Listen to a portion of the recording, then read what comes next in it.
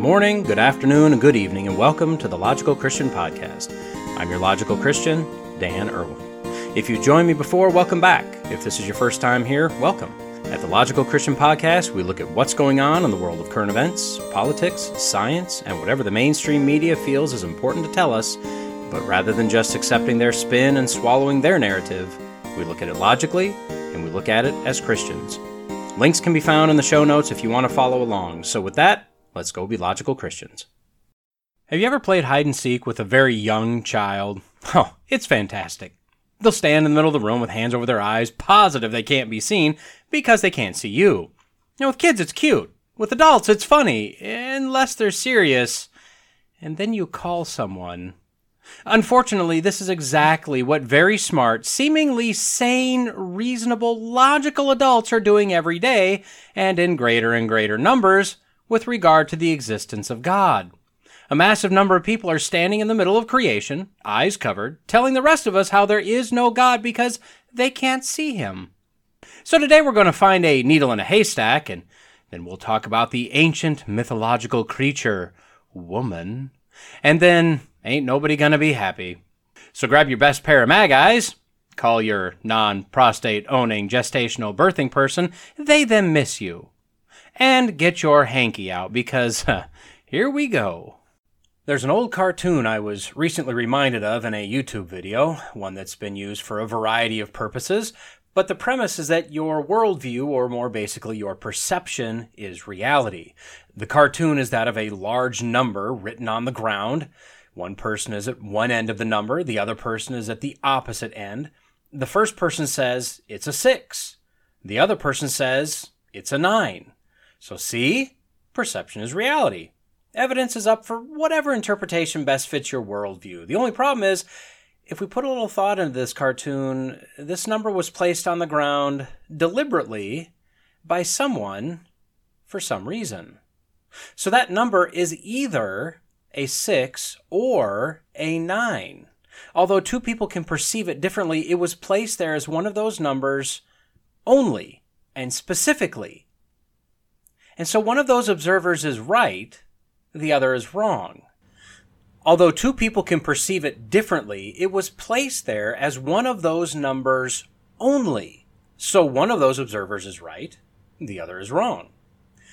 Delving even deeper into a single panel simplistic cartoon, rather than the observers arguing and walking away disagreeing, both deciding that they're the right one, the other one is wrong, what they should do is both walk to the opposite ends. At that point, they could each view the other possible interpretation and then have a reasoned discussion, working together, now both knowing all possibilities. And from that point, they collect evidence and weigh it based on both theories to determine which interpretation best fits the data. For instance, maybe viewing it as a 9, looking up from the ground, you see a building with 9 windows facing you. Okay, well, that's possible. But maybe you look down the sidewalk to the right and to the left and you see a 5 and a 7. Well, now the only reasonable explanation would be a 6.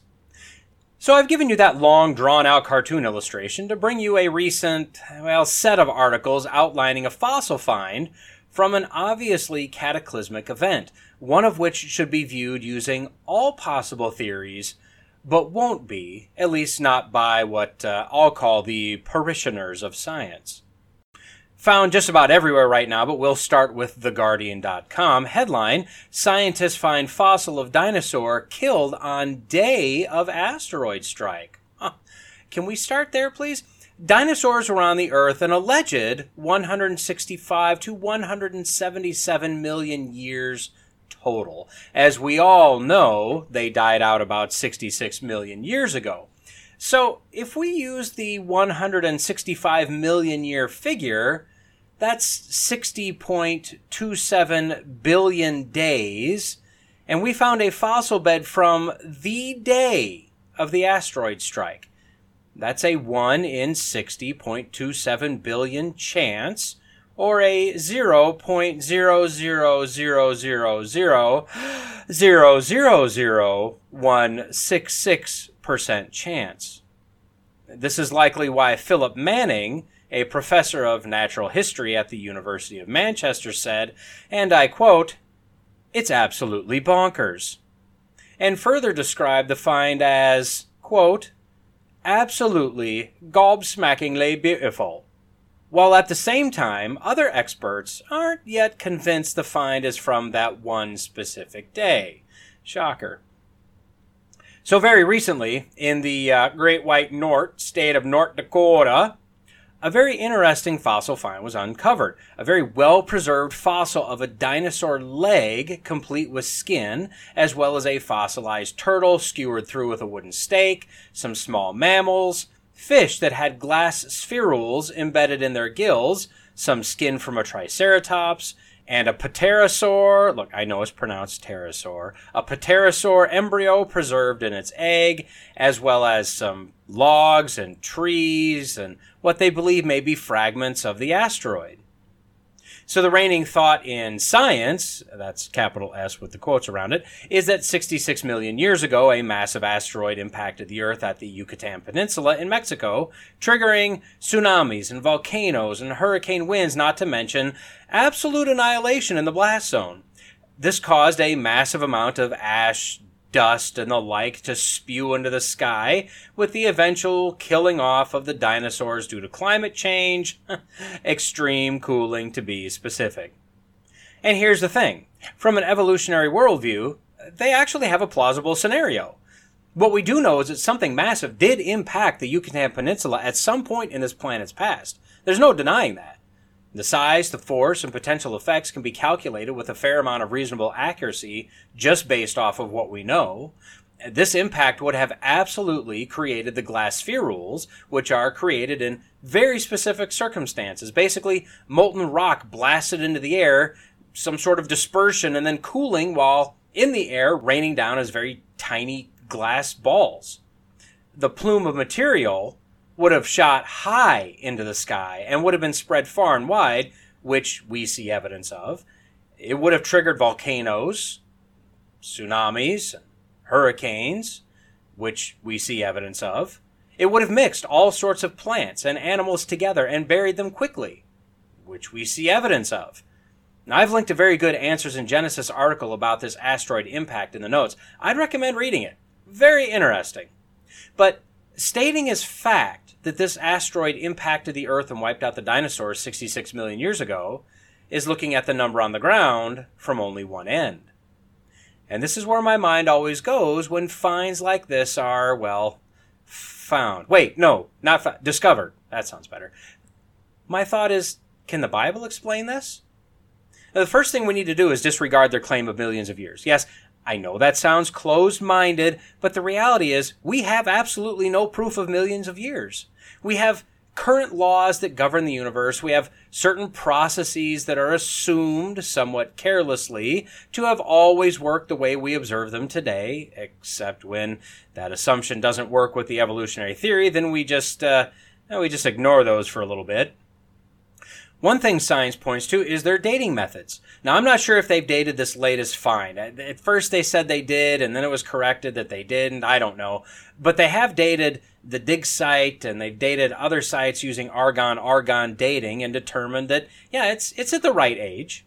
Now, I discount this method as hit, and just about every dating method out there is not accurate or repeatable for dating anything. And that's mostly based on their assumptions. For more on argon dating, check out my episode 17 entitled Grab Bag, link is in the notes, and listen to the review entitled, But I Could Be Wrong.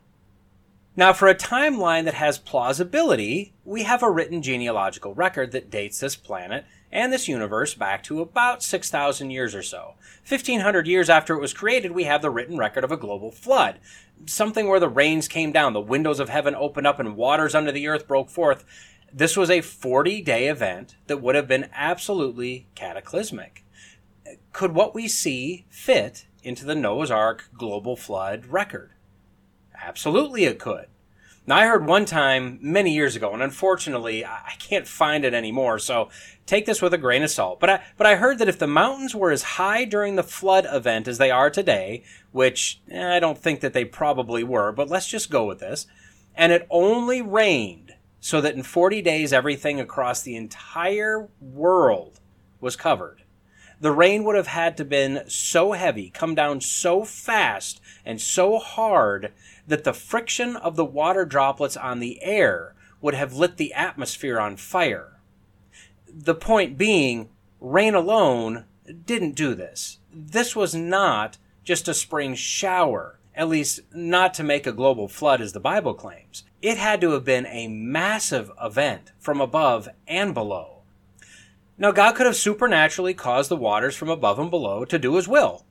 But he also could have set an asteroid in motion, or a number of asteroids with one gigantic one, when he created the stars also, that would impact the Earth 1,500 years later, sending a shock wave through the planet, triggering the catastrophic end of the planet as we knew it.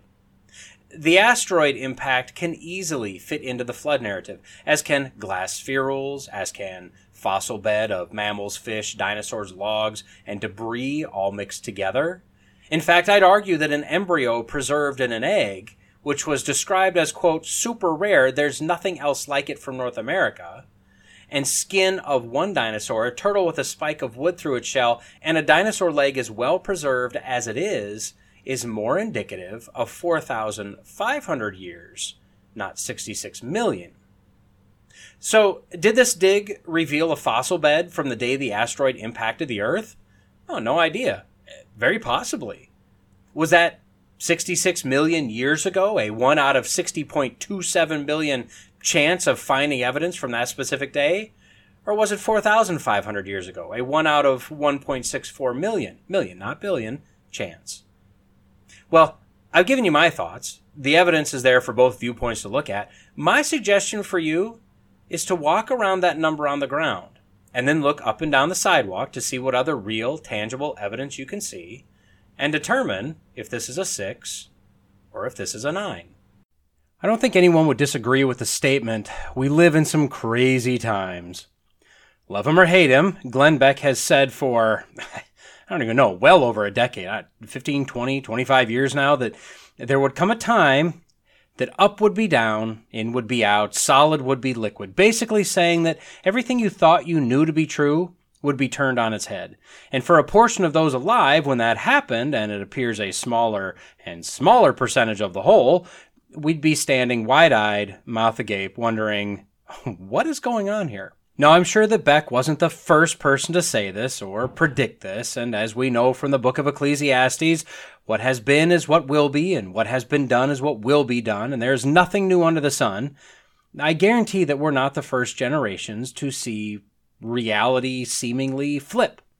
I could easily give a laundry list of things that no longer make sense, that despite all evidence, proof, facts, data, science, common sense, and logic, we're being told a thing is one way when we can clearly see it's the opposite.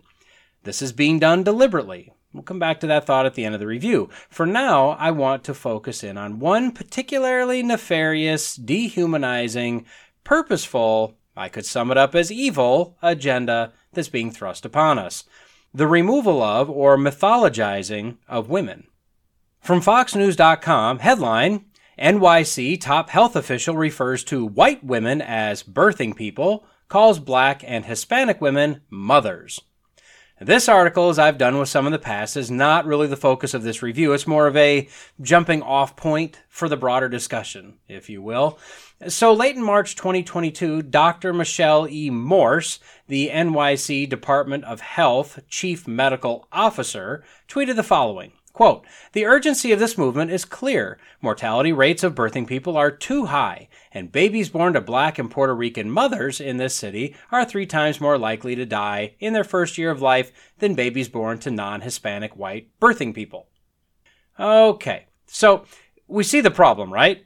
And as expected, she got blasted on Twitter for her obviously deliberate delineation of whites as birthing people and non-whites as mothers.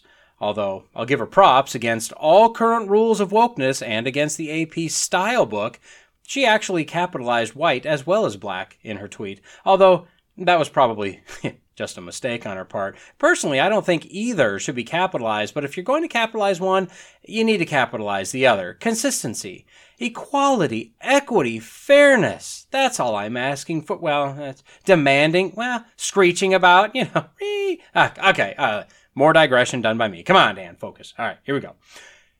After getting so much flack, the NYC Health Department knew they had some public relations mopping up to do. Well, they came out fairly quickly to point out the clear oversight made by Dr., and I use that term very loosely, Morse, obviously setting the record straight that, quote, "We apologize for inadvertently gendering Black and Puerto Rican birthing people." Oh, there, that's better. What? Wait a minute here.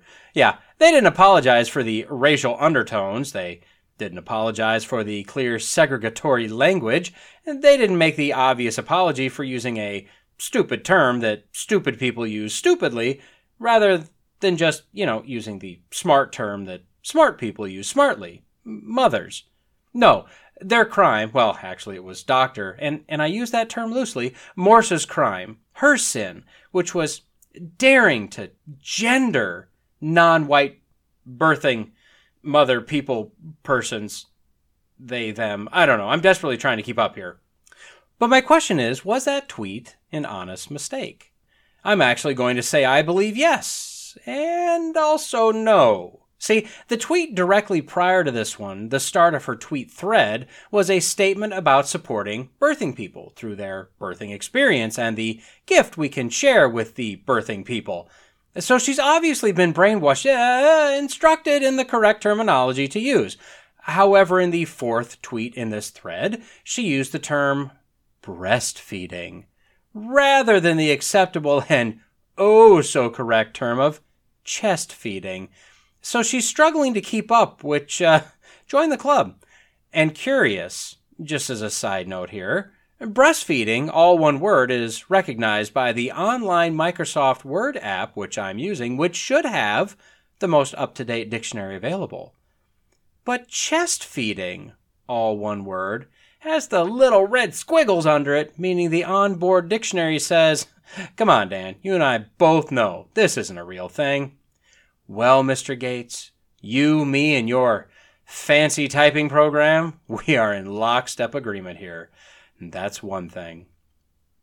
So what is going on here? Well, when you check that tweet against the 280 character limit, which is the bane of my Twitter existence, as a long-winded blowhard like myself struggles with that limit, she had plenty of room to change mothers to birthing persons, or birthing people, or could have left off mothers or birthing people entirely, since we all know that a person that gives birth is a woman, despite what the trans community would like us to believe. Up is down. No, I think the real problem here is that of a racist nature. Now look, I'm not calling Dr., and I'm still using that term loosely, Morse a racist.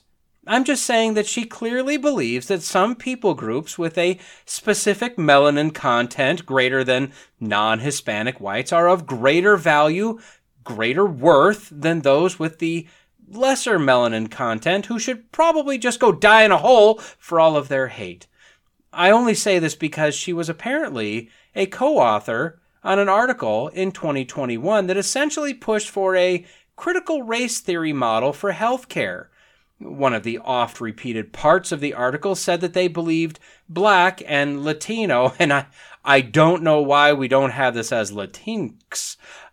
The Black and Latino heart failure patients should be given preferential admission to the specialty cardiac units so that they could bring equity back to that part of medicine. And this was echoed throughout their article that non-whites have been treated unfairly in the past, so the only way to bring equity to the healthcare system is to now treat whites unfairly. To correct the imbalance. Now, she did admit, though, that it would probably be hard to do since the legal system is also racist, except that, no. During the COVID pandemic, the NYC Department of Health declared being non-white a risk factor for COVID. Now look, I don't know, maybe it was, maybe it wasn't. I don't know that we have enough data to prove that. I guarantee they didn't have enough data to prove that. But I find it logically difficult to believe that all non-whites had a higher risk than whites. So I believe that Dr., and this term is so loosely used it's not even funny at this point, Morse made a mistake by not writing birthing persons to appease the masses, but I don't believe she made a mistake in her obvious racist intent. And this goes to the broader point of the review. Doctor, the looseness of this term usage is almost silly at this point. Morse was more interested in trying to dehumanize white women, white mothers, than she was at carefully towing the woke agenda's narrative. Her problem is the trans community, which by feel and looking at the mainstream media seems to be about 99.9% of all humanity, but in reality accounts for about 0.6% of all adults in the U.S., well, they don't care what her agenda is. Their agenda is to not eliminate gender so much as it is to eliminate women. In the last few years, a process of dehumanizing, depersoning, as I said, mythologizing women has been taking place. A panel set to discuss an apparent disparity in pregnancy and post-pregnancy experiences for ethnic minorities first used the term birthing people. This term usage took place in November 2020, and the panel in question was from the Harvard Med Postgraduate and Continuing Education Department. The top of the top, at least in Harvard, medical professionals and researchers. Now, since then, we've had terms coined and shoved in our faces like these winners: gestational parent instead of mother, chest feeding using human milk rather than breastfeeding and breast milk, menstruators and people who bleed rather than women, and my personal favorite, non-prostate owner. I'm not verifying any of that. The trans community is so hyper-focused on ensuring that a man that plays dress-up or feels a certain way or injects unnatural chemicals into the body or physically mutilates the body can be considered a woman and vice versa that they're struggling to find the correct terms to use since the entire thing is nonsense. It turned into a clown show at this point, but only to people who still consider solid to be solid and liquid to be liquid.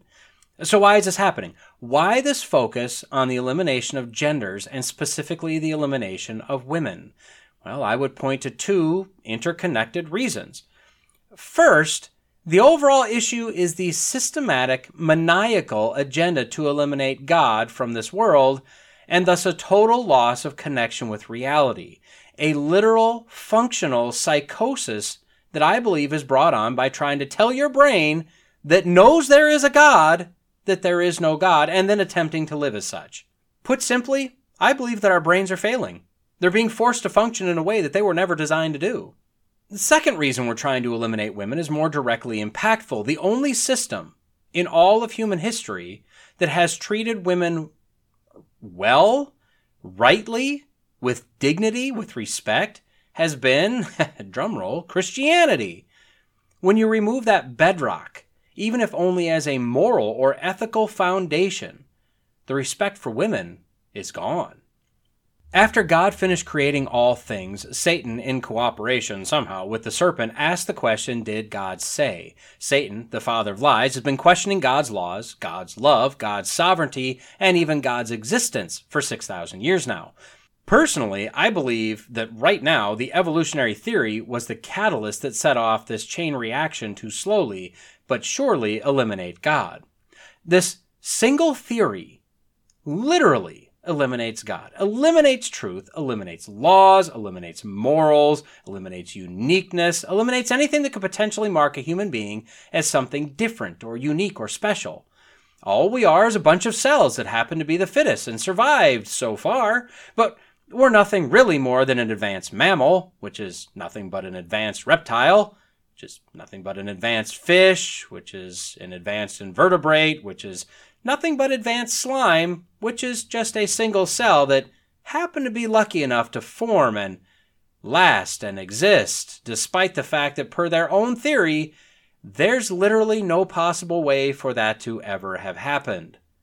But because of this evil and frankly stupid theory, we now have cover as a society to say, gender is all in your mind. It doesn't matter what they say you were at birth.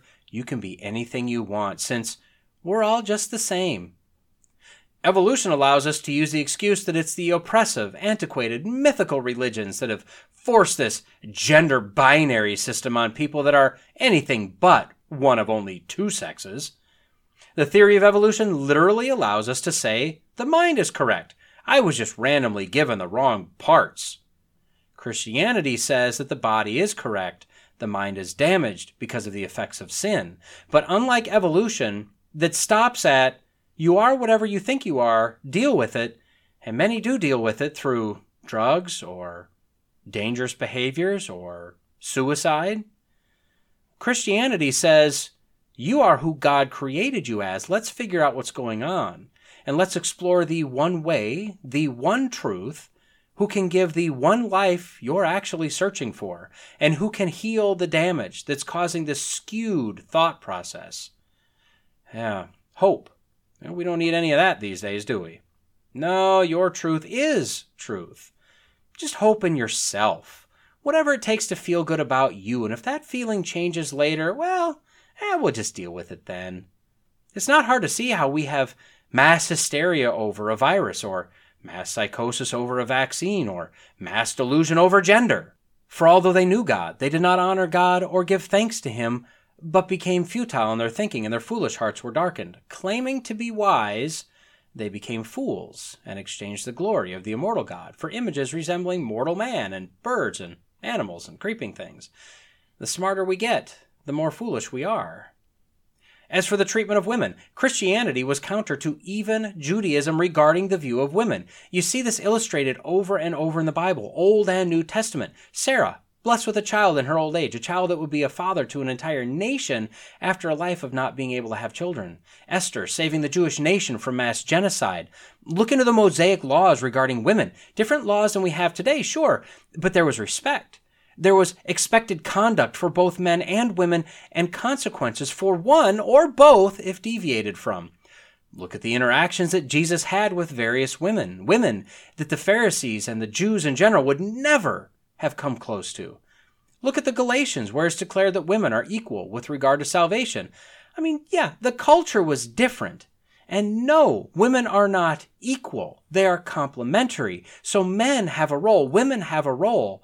But loving our neighbor didn't discount women. Salvation doesn't discount women. Jesus didn't discount women. Christianity presented women as ones to be cherished, loved, protected. Now look at other religions. Dig into them. I dare you, dig into them. Women are treated as second-class citizens, as half of a man, as tools, as throwaway items. They're abused, they're mutilated, they're forced into various forms of slavery. They must submit, they are bartered with, they are discarded or murdered if deemed necessary. And I'm not thinking of only one or two religions that you might be thinking of. Look into the so-called peaceful religions. Hinduism, Buddhism. By their own doctrine, women are not considered to be worthy of respect. When you eliminate Christianity from a society, you erode and eventually eliminate the worth, the value, the status of women. They are no longer valuable as a fellow image bearer of God because we've done away with God. From an evolutionary standpoint, women are there to conquer, use, and make children for the men to spread his genes as far and as wide as possible. Any religion that isn't Christianity is as satanic as atheism, agnosticism, or evolutionism, and they will all treat women the same perverse, degenerate way. This war against women is being waged by the trans community, by the politicians, by the media, under direct coordination of Satan. Of that I have no doubt. Satan is a liar. He perverts the truth of God in the minds of the lost. He wants to destroy God's image bearers, and this is what we're seeing. Satan is taking one of the most basic components of creation, male and female, with regard to the pinnacle of God's creation, humanity, and trying to destroy it at the core. Now, he won't win. I don't know if Satan thinks he can win. He knows the Bible better than any of us. He knows he loses in the end. He knows that God is God and he's not, but until he's cast into that pit, he's going to try to destroy as much as he can. So, men, I don't have an action plan. I don't have the answer. But I know this. On your home front, in your sphere, as large or small as that might be, fight for women. Protect your daughters. Protect your wives. Hold your church to account if they stray from the Bible, or move on to one that actually respects the Bible and women. Capitulating to psychobabble about trans this or gender something that is not loving. It's evil. It's hateful and it's wrong. And for a church to do it, well, they're not a church. They're a tool of Satan. As I've said before, even in the midst of what looks like chaos, we can rest in the knowledge that God is sovereign in even this. If he didn't have a plan for this mess, he wouldn't be God. And if he didn't have a plan for this, it wouldn't exist today. So we know that God is in total, complete control, even when things look chaotic. But on the human front, we need to be engaged in a battle to save and protect the women in our world, relying on, begging God for his protection, his wisdom, and his Spirit to guide us. A number of years ago, I taught elementary age Sunday school. That was both rewarding, infuriating, and terrifying, but I wouldn't trade it for anything. I didn't like using the prepackaged materials, as most of those are simply just awful. The same 52 stories told the same way at the same time every year with the same tear-out coloring sheets and on and on. So I worked to build my own curriculum for most of the time I taught.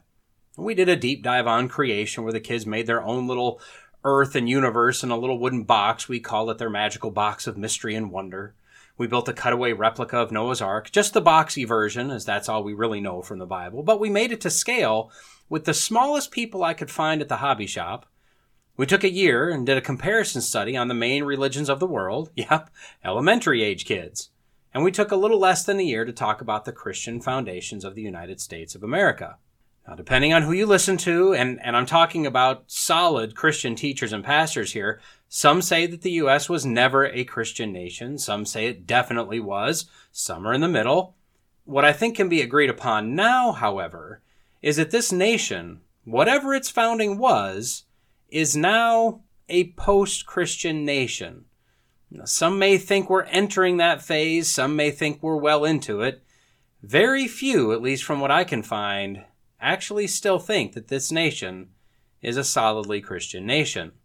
I came across an interesting article from what appears to be a left-leaning website, and I'm making that assumption based on the general phrasing of the headlines of their homepage. From theweek.com, headline, "Will anyone be happy with a post-religious America?" Now, isn't that an interesting question? Now, this article isn't specifically on Christianity, but the simple graphic for the article is a lone cross on a hill with presumably a sunset in the background. It's highly focused on Christianity.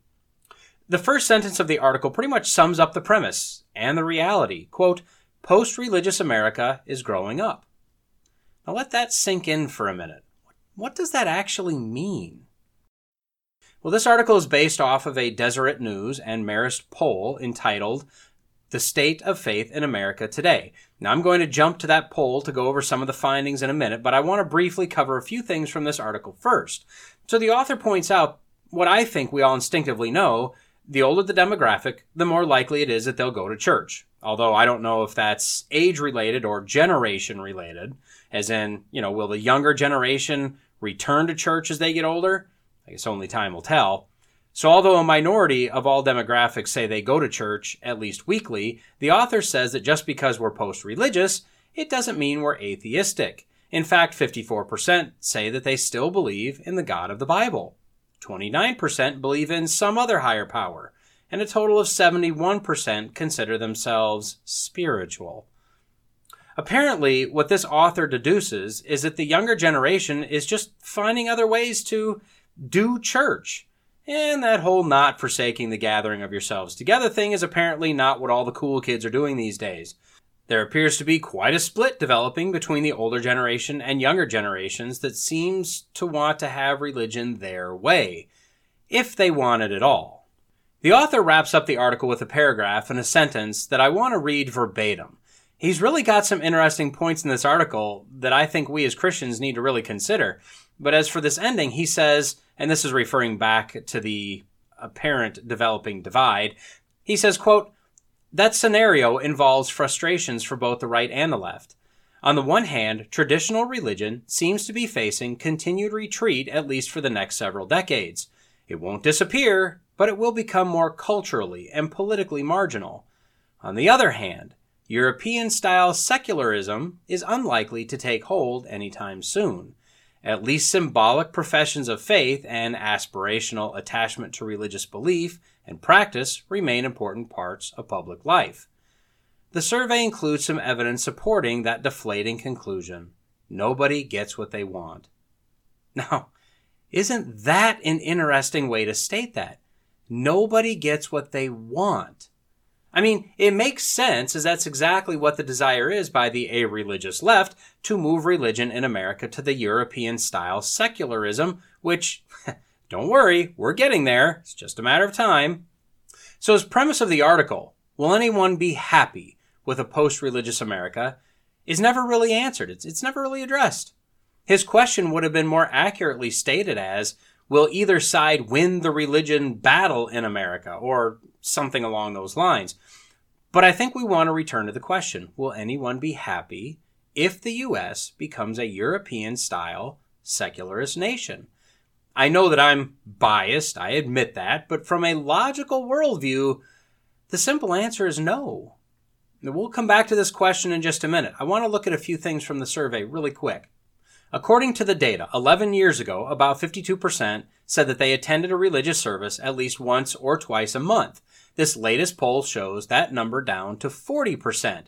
Now think about this. This is literally saying, do you go to any sort of church, synagogue, mosque, anything, a minimum of 12 times per year? And only 4 out of 10 said they do.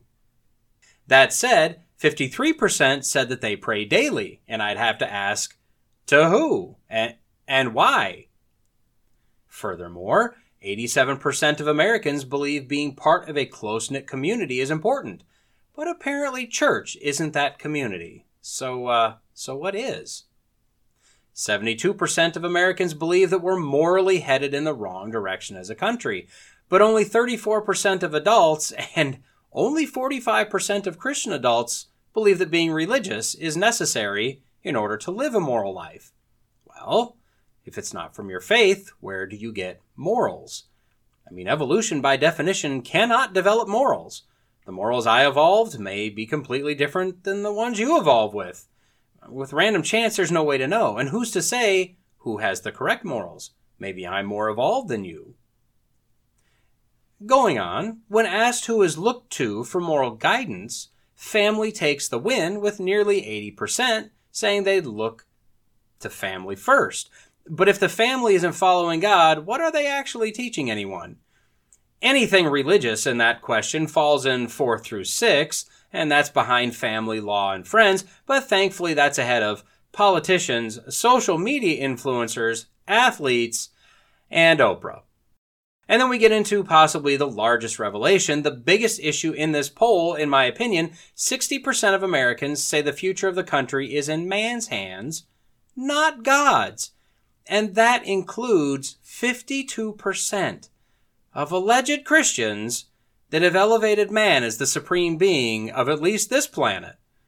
Christians that believe God is just biting his fingernails, hoping beyond hope that we figure this out, really should go read their Bibles. 52% say that religion has no role in their politics. Yeah, no kidding. 81 million votes, people. Maybe let your faith inform your voting just a little bit next time, huh? Like maybe not vote for people that want to kill your kids before they're born, and if they miss them there, transition them to another gender or whatever before they even know their multiplication tables. Now, while 62% believe that God inspired the First Amendment, 55% believe the Constitution is inspired by God, 50% believe that God wanted blacks to be treated fairly, the 15th Amendment, 48% believe God wanted women to be equal, 19th Amendment, and only 37% believe that God likes guns, the Second Amendment. Okay. These all have to do with freedom of humankind. I kind of think some personal opinions might have gotten mixed up in here, as if you're looking at it from a God perspective, shouldn't they literally all be the same across the board?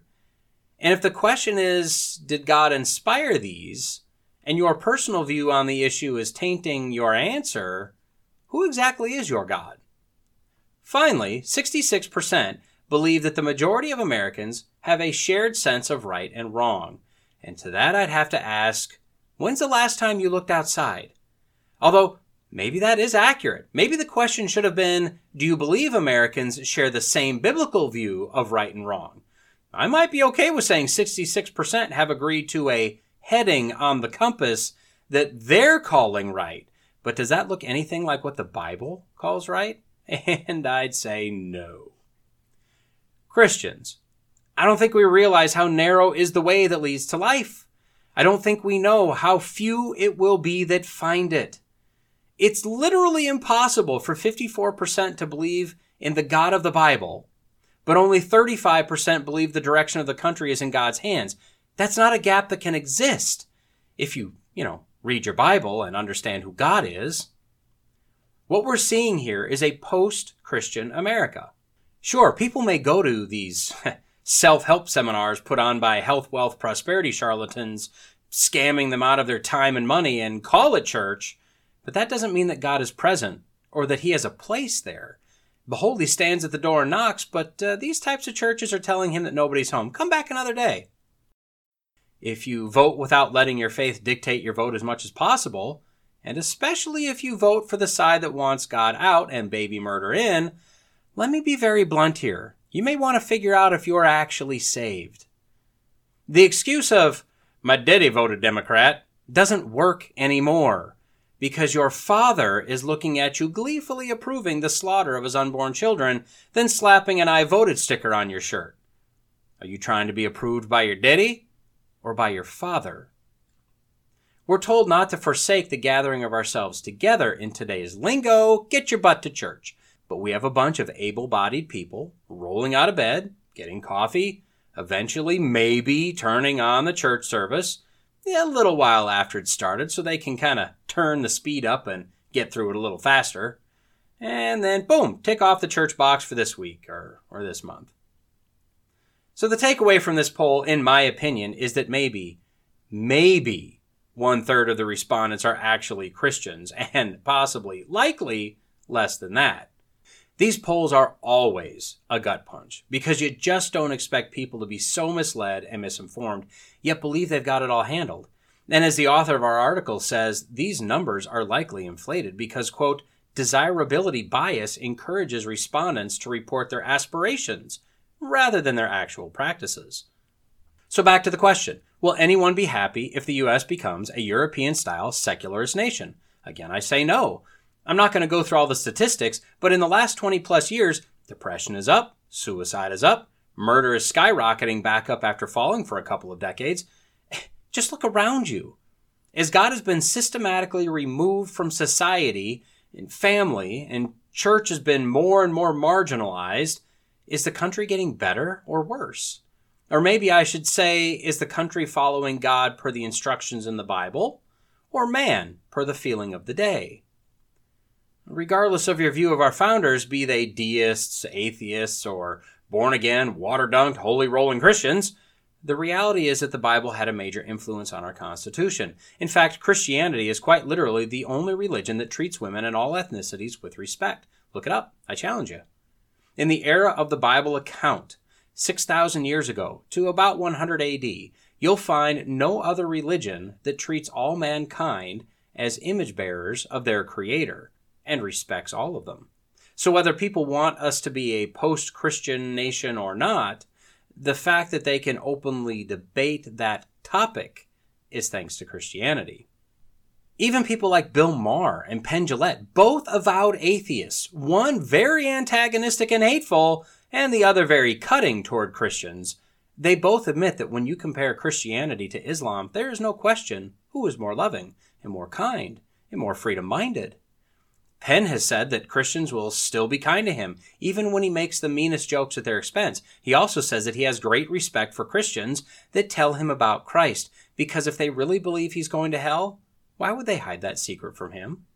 And although both of these prominent figures understand there are bad apples everywhere, they also agree that for the most part, if this country was devoid of Christians, it would be a much different and a much worse place. Now, I try to avoid correlation equals causation type arguments, but when you go from presidents that truly offered prayers for the nation and led the nation in prayer, schools that featured the Ten Commandments and taught lessons either directly from the Bible or based on the Bible, parents who placed importance on family, church, and the Bible, to a nation where it's a crime to state that you have specific convictions as it pertains to your personal business, and lawsuits are being filed constantly to keep any biblical language out of the public arena. And you see the morality of the nation slide at the same time. It's hard to say that one doesn't have a direct cause on the other. We are absolutely heading into a post-religious America, and are likely already at least ankle-deep in it, and it will not make anyone happy. Christians will be disappointed to see the nation plunge even deeper into the depths of evil. Non-Christians will get angrier, more depressed, more depraved, and nothing will make them happy.